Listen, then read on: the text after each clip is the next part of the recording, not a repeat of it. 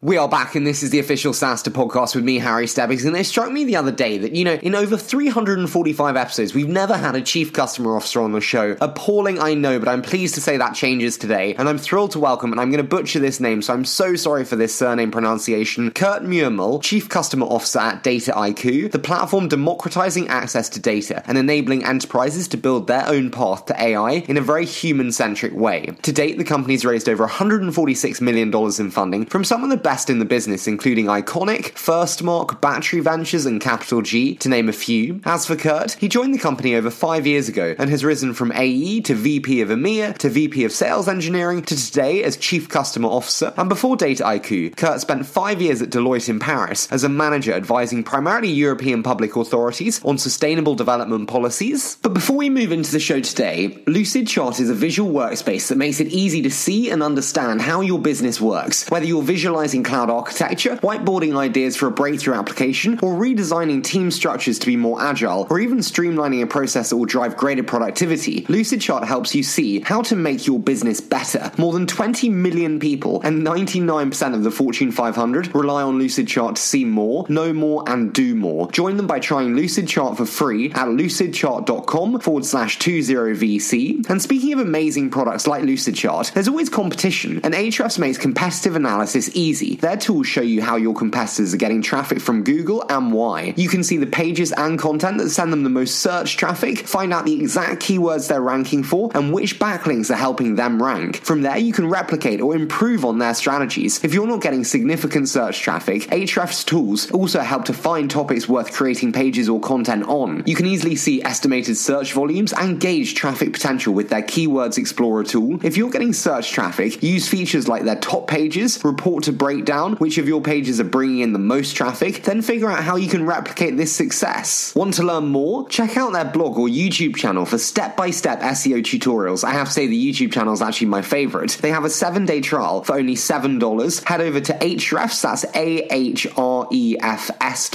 It's a silent A at the beginning to sign up. And finally, a global pandemic, a grim economic forecast. Are you feeling the squeeze? An R&D tax credit can really help lower your burn, and if you qualify, and most tech startups do, the IRS and some state governments will give you a tax credit equal to 10% of your company's spend on development activities. You can even take the credit against payroll taxes if you're in the red. All you have to do is claim it. So what's stopping you? Cross-Border Solutions' AI-driven R&D tax credit software eliminates the need for pricey consultants and allows you to apply for R&D credits all over the world for one low fee. It's your money. Keep more of it with Cross-Border Solutions, the global leader in AI-driven tax solutions, and you can request a demo today. Visit xbs.ai/20. That's xbs.ai/20. But enough from me, so now I'm thrilled to welcome our first ever Chief Customer Officer, Kurt Muehmel at Dataiku. Good. That's perfect. Okay, I think we're warmed up.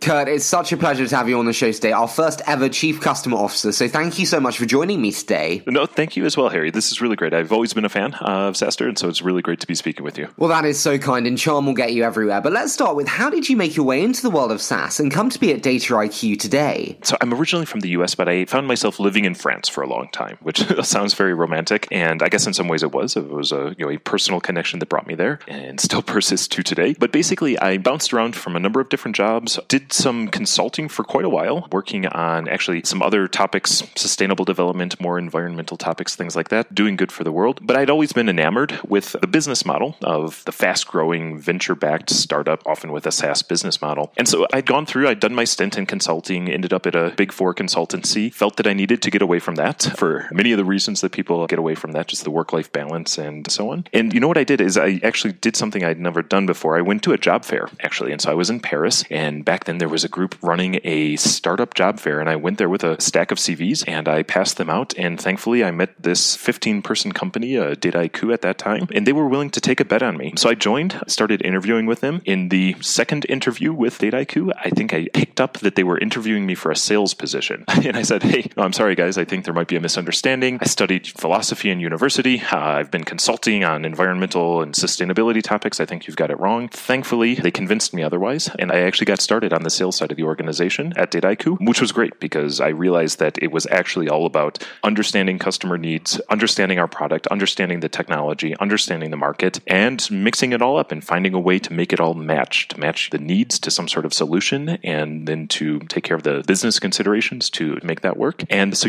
that's where I got started at Dataiku, and over time progressed through a number of different roles, managing a sales team, managing the sales engineering team, until I was able to step into my current role, Chief Customer Officer, overseeing everything customer success, professional services, as well as our teams supporting our online user community, our online training platform, which I stepped into last September. I always question whether people are destined for certain roles. How important do you think it was that the Dataiku founders were so plastic in terms of their willingness to take you in a very different role to what you expected? I think it's really essential to success. And I think a lot of what Dataiku has done right, and this is really the founders who were very good at that, was looked for the qualities that they felt were kind of universal qualities around being hardworking, having the right level of intelligence, but not always having the specific background that you're looking for or that would normally lead you to that role, especially early on, right? And especially early on when you're looking to hire, it can be difficult, right? And it can be difficult to find the person with the perfect profile. And so I think bringing people in, giving them the opportunity to succeed in a given role, and taking that as proof that they may be able to succeed in another role as well, I think it's a really good strategy for founders to take to build a successful company. Then you have this stable of, let's say, multi-purpose players who have been with you a long time, who maybe have technical exposure, who have business customer-facing exposure. And with those folks, you can really put them in the position that you need in the future. Because I think that's one of the challenges as well when you're building your team, especially as a founder, is making sure that you're not only meeting your needs today, but you're equipping yourself with the right people who are going to be future leaders in the organization as well. Now, I want to start today on the buzzword of AI, and all enterprise boardrooms are talking about it. So when you think about going from 0 to 1 in the core disciplines of AI,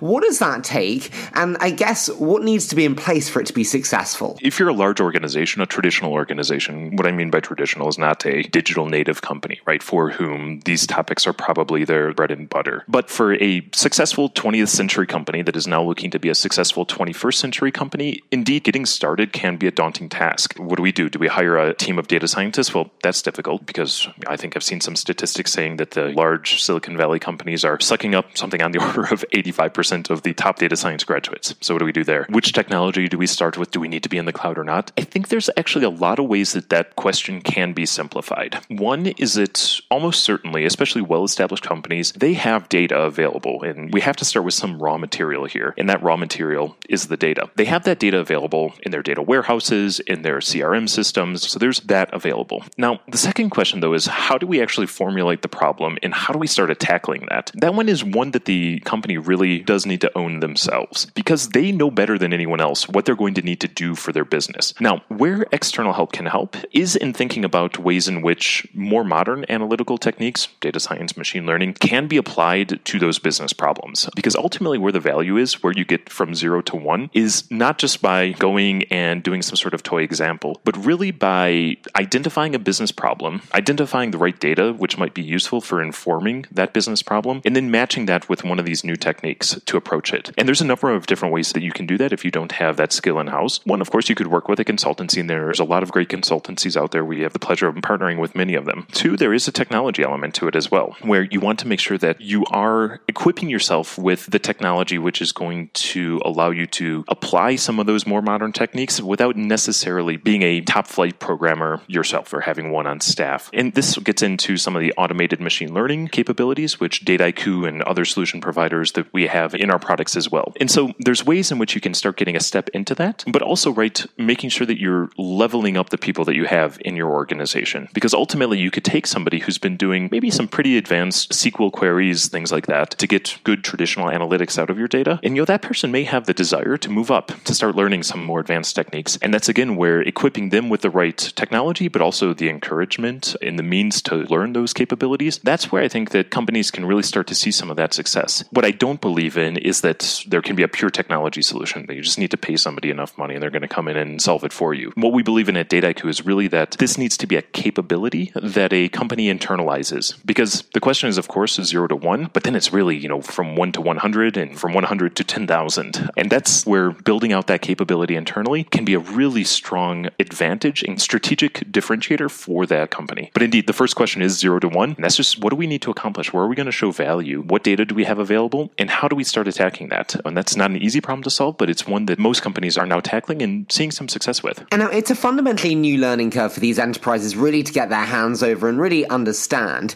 How do you advise them in terms of the learning curve and maybe potential challenges and missteps that they make in the early days? And is that just part of the process? Yeah, absolutely. There always is. That in some cases, this is going to take a few iterations to get right. The reason that this is called data science is because it's an exploratory process. You start with a hypothesis and you look to see if it's actually going to be solvable. And in many cases, it may not be. And that's not because you have the wrong people. It's not because you're using the wrong technology. In some cases, it may just be you don't have the data yet to answer the question that you're asking yourself. Another dimension, though, of the expectation setting is that, in fact, a lot of the value that we see customers realizing may not actually be using the most sophisticated AI or ML techniques. In fact, in some cases, they're using just more sophisticated traditional analytics, just doing aggregations and sums and joining different data sources and developing new analytics, which really are answering those business questions. We are also careful to caution against kind of the belief that so long as we can do some sort of machine learning, so long as there's an algorithm somewhere in it, that it's magically going to solve the problem. In many cases, it's actually not necessary, and the problem can be scoped down, can be formalized more clearly, and through a new combination of different data sets which have already existed but have never been combined in this way or never been aggregated or sliced up in a certain way, you can actually come up with really interesting and valuable business results. Speaking of the results there, in terms of the use cases, I mean, it applies to all areas of the org, but one in particular where it can be really striking is like the element of customer success and customer service.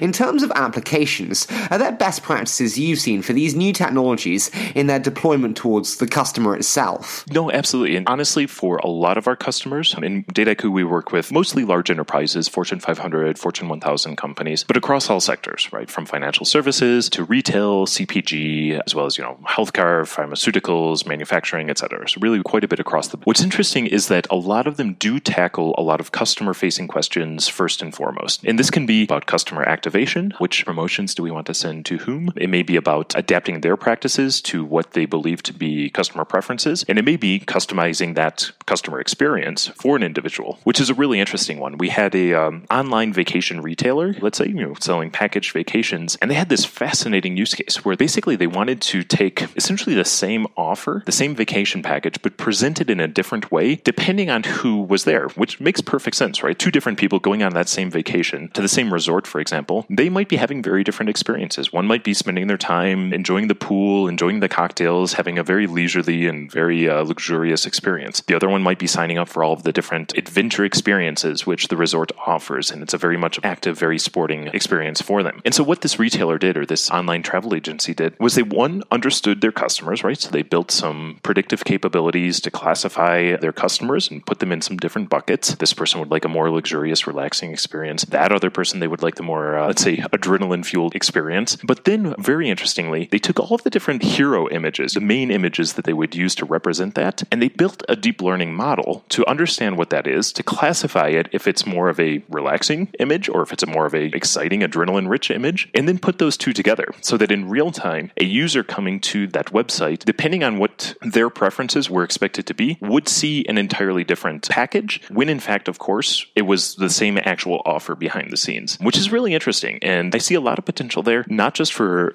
online retailers, but for really anybody who needs to interact with their customers on a regular basis, to think about the way in which that experience can be customized in real time. It's really fascinating to see that capability today. I love that application, but I also don't underestimate the challenge in terms of implementing AI and implementing data science so rigorously across an organization, and it's real change management. How do you think about change management effectively, and how the best have done it, and where often people maybe make mistakes? No, absolutely. You mentioned change management, and it really is that, because we're talking about doing something new for these organizations. We're talking about relying on capabilities that they did not have previously, and in many cases, making core business decisions based on that. In the past, those business decisions may have been based just on the expert, and you knew who you could trust in your organization, but also maybe you were reassured that if something went wrong, you would know who to blame as well. When we start introducing some of these capabilities where it's more automated, where there is an algorithm which is influencing that decision, that can be a change. And in some cases, change can be scary for the organizations. There's a couple of different dimensions that we like to talk about when we're engaging in that level. On the one hand is explainability. And so, of course, there's a lot of different machine learning techniques out there, and they have different trade-offs in terms of their performance, the speed at which they can make predictions, the accuracy at which they can make predictions, but also also, let's say, their opaqueness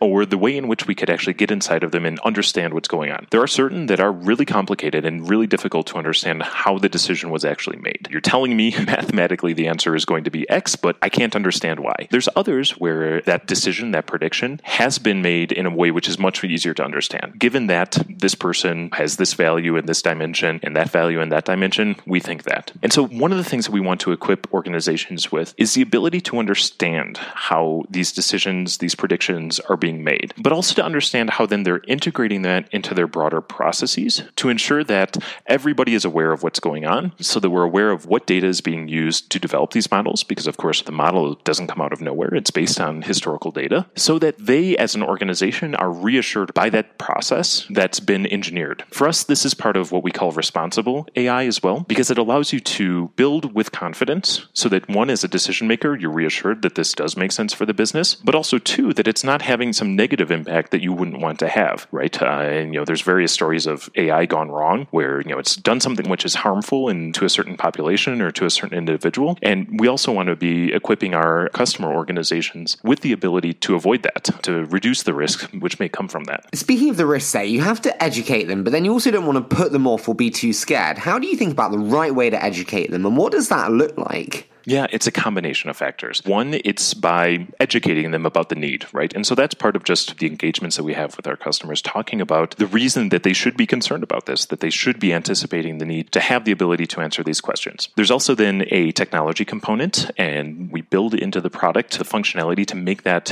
easier for our customers so that they can understand where their data is coming from and how the prediction is being made. We think that's really core to how we do things, and indeed it's really aligned with our core product vision, that you should be able to bring in both the very advanced data scientists, but equally the decision maker as well as the business analyst into a common platform. But then, yes, there's definitely an education element as well. And we've developed a training curriculum for responsible AI, which covers these, which covers how to identify potential biases in your model, potential biases in the data, which is informing your model, and how to make sure that that doesn't come up so that you're not having a negative impact. Because, of course, we believe our customers are trying to do good, who are trying to make good business impact. They don't want to cause any harm with this, and they're looking for support in doing that. So indeed, it's part of it is just, let's say, executive level education, that this is a topic that they should have on their radar, technology, and then training and education. We do that both through in-person trainings, consulting services, but we're also building that out in our online training platform, our online academy, Dataiku Academy, so that we can equip anyone who's interested in that topic with the information that they need. I'm really intrigued there. In terms of the education and the more hands-on personal elements, I'm a big believer in, services revenue, but many are very scared of it. Many VCs are very scared of it, and most shy away from it. How do you think about the services element and the real spending time on the ground with the customers? No, absolutely. And we see that as a part of our broader enablement services, right? And that's where we are working with our customers. And this goes back to a broader customer success question as well. We're, of course, a company that sells our software licenses. That's how we make our money. But being a SaaS company, we need to make sure that our customers are happy and that they're getting value out of that. So we work very closely with the people who are making the decision at our customers to purchase the license, to bring the technology in-house, to make sure that there is a really clear rollout plan. And that includes both just core education on how to use our technology, but also then when it's something which is relevant to that customer, to have them being the, let's say, the project managers on the customer side, build in that process and that training into their curriculum so that then becomes explained not from the Dataiku side that this is something you should do, but from a customer perspective, this is something that we as an organization believe in. We've brought in this technology, but we also need to make sure that people are getting trained up on the other elements as well. Ultimately, we're not in a position to convince an organization that they should care about this. We will have that discussion with them, but ultimately it's their decision where this falls in their priority. But when they do decide that this is something that they do care about, then we work with them to make sure that that's communicated to their teams. In terms of selling into these organizations, I'm always questioning whether to go top down, bottoms up. Many obviously stay doing the bottoms up because of the adoption cycles. I'm really intrigued. How do you think about this? And is there ever a case for too small a contract to start? We've never shied away from landing small within a large organization, even if it could be an organization which could reasonably have a very large footprint for us. We've never hesitated to land small. What we have been cautious about, though, is doing pure pilot work or pure POC work and mistaking that for success, right? We always want to be driving towards what for us is our key metric, which is our annual recurring revenue, which means that somebody is signing an agreement saying, yes, we're looking to work with you for at least 1 year. For us, that's always been the key. So when we have done anything shorter than that, we are clear that we're structuring this clear internally internally and clear with our prospective customer that we're doing this as a way to make a decision about a 12-month engagement or not. And so that said, though, frequently, though, we've landed very small at some organizations and then grown very large, in some cases by multiple orders of magnitude, 4 or 5 orders of magnitude in some cases, to grow big. Especially when you're new and unproven, right? It's difficult to sell at your highest potential. You need to have that proof. And I think it's fair that customers would want to see some proof as well. Now, I think where founders need to be clear with themselves is which metric is most important for them. For us, we made a decision that it was that ARR number, and we were very careful to not confuse anything that could feel like progress, could feel like activity, but which was not ARR for those actual results. Now, help me out here, Kurt. In terms of scaling up those slightly smaller contracts into the much larger contracts, or converting the POCs into contracts themselves, customer success is at the center, and the question always is, should they be involved in the sales process? Help me out. Where do you stand on this very challenging topic?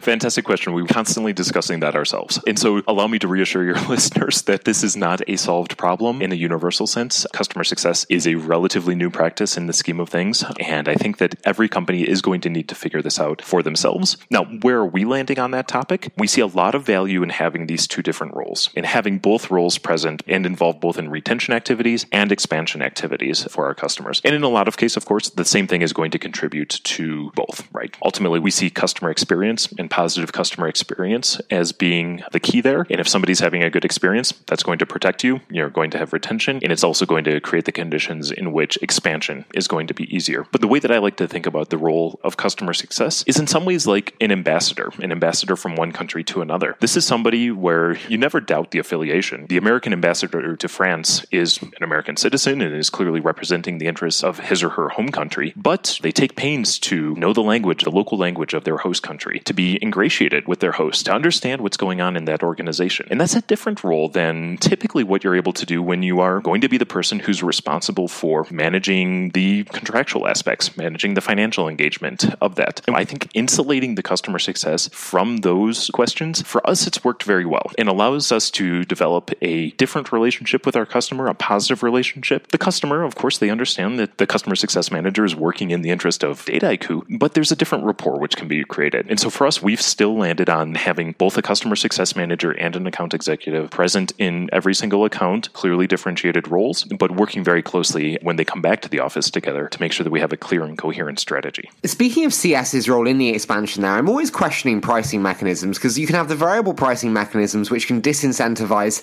really the upsell, but you want to be so aligned to your customer. So how do you think about the variable pricing mechanisms and the right one that aligns you to the customer? We try to be very pragmatic about that, and we don't ever want the licensing model, allow me to distinguish between the licensing model versus the price point, to be a barrier to expansion. And so where we have been very flexible is, very flexible, moderately flexible, let's say. Not everything can be customized, but we have, where needed, shown a lot of flexibility and I think response to customer needs in terms of adapting the model. Are we charging per seat? How are we allowing for expansion? Are we giving you some ability to have some test licenses so that you can expand and then true up to that? At the same time, though, ultimately, we always are going to be having a pretty clear sense of what the total dollar value should be for that contract. Looking at the number of users, looking at some basically our standard pricing model. And for us, it's very important, right, to defend that price point because it's the clearest signal of the value which is expected from that. Now, we do have some standard discounting mechanisms in place for volume, so it's not strict binary, no, we never do that ever. We have some mechanisms in place for that are standardized and that are consistent across our customer base as well, that we feel strongly about, that things should be fair for all of our customers. But then we do like to talk about value. And I know that myself, when I'm purchasing software in the negotiation phase, I say, yes, sure, value, right, but let's talk about the cost. But for us, it really is core to what we're doing. And we've set up a value consulting capability as well internally to help our customers understand the value that it represents to them, not just our software, Dataiku DSS, but also maybe the broader analytics initiatives so that they can then communicate that internally as well. And so once again, we want to help them with that communication. We want to make sure that the value is there, but also to make sure that that value is getting communicated internally as well. Now, obviously the CS is crucial there, but there's also unit economics to think about. And so if the client's contract isn't large enough,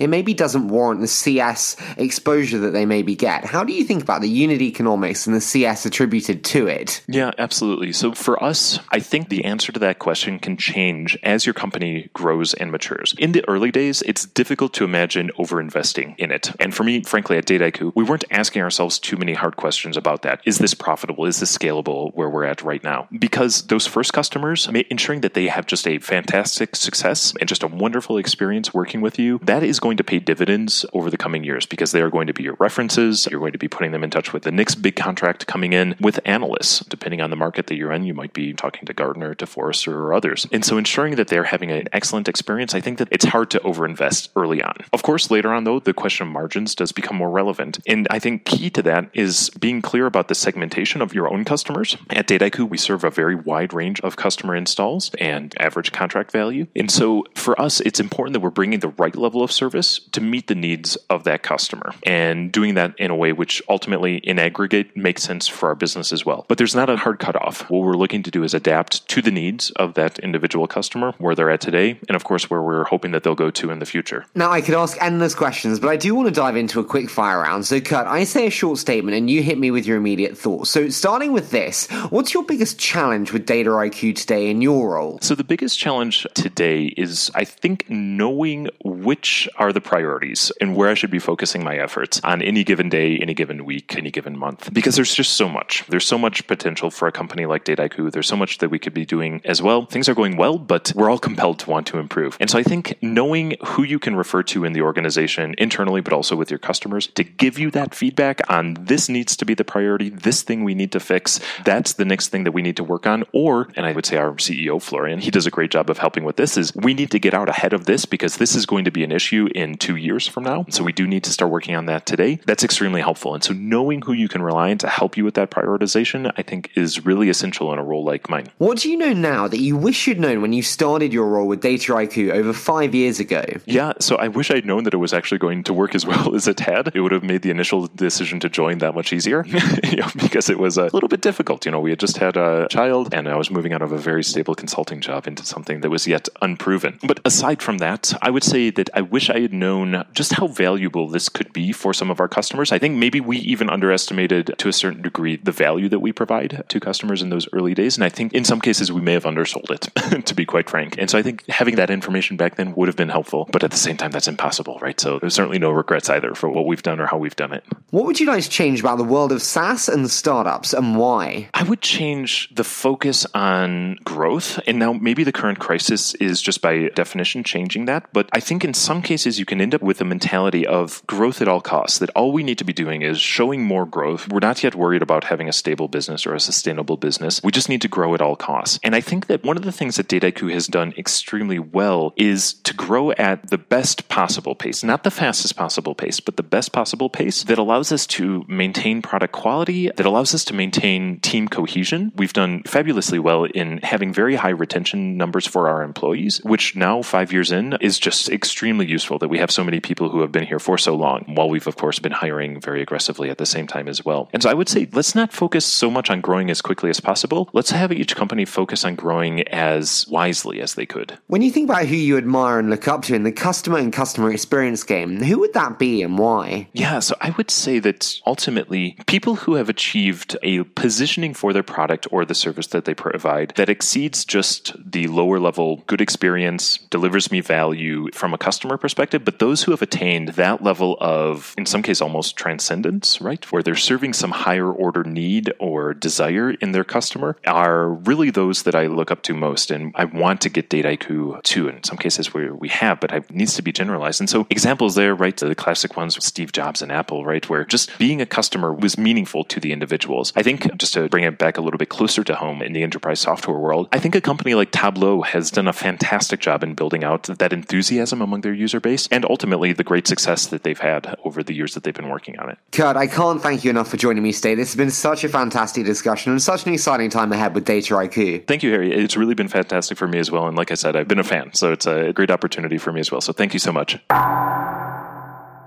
Such a fantastic guest to have on the show, and if you'd like to see more from Kurt, you can find him on Twitter at Muehmel. Likewise, it'd be great to welcome you behind the scenes here on Instagram at hstebbings1996 with 2 B's. However, before we leave you today, Lucidchart is a visual workspace that makes it easy to see and understand how your business works. Whether you're visualizing cloud architecture, whiteboarding ideas for a breakthrough application, or redesigning team structures to be more agile, or even streamlining a process that will drive greater productivity, Lucidchart helps you see how to make your business better, more More than 20 million people and 99% of the Fortune 500 rely on Lucidchart to see more, know more, and do more. Join them by trying Lucidchart for free at lucidchart.com/20VC. And speaking of amazing products like Lucidchart, there's always competition, and Ahrefs makes competitive analysis easy. Their tools show you how your competitors are getting traffic from Google and why. You can see the pages and content that send them the most search traffic, find out the exact keywords they're ranking for, and which backlinks are helping them rank. From there, you can replicate or improve on their strategies. If you're not getting significant search traffic, Ahrefs tools also help to find topics worth creating pages or content on. You can easily see estimated search volumes and gauge traffic potential with their Keywords Explorer tool. If you're getting search traffic, use features like their top pages, report to break down which of your pages are bringing in the most traffic, then figure out how you can replicate this success. Want to learn more? Check out their blog or YouTube channel for step-by-step SEO tutorials. I have to say the YouTube channel is actually my favorite. They have a 7-day trial for only $7. Head over to Ahrefs, that's ahrefs.com.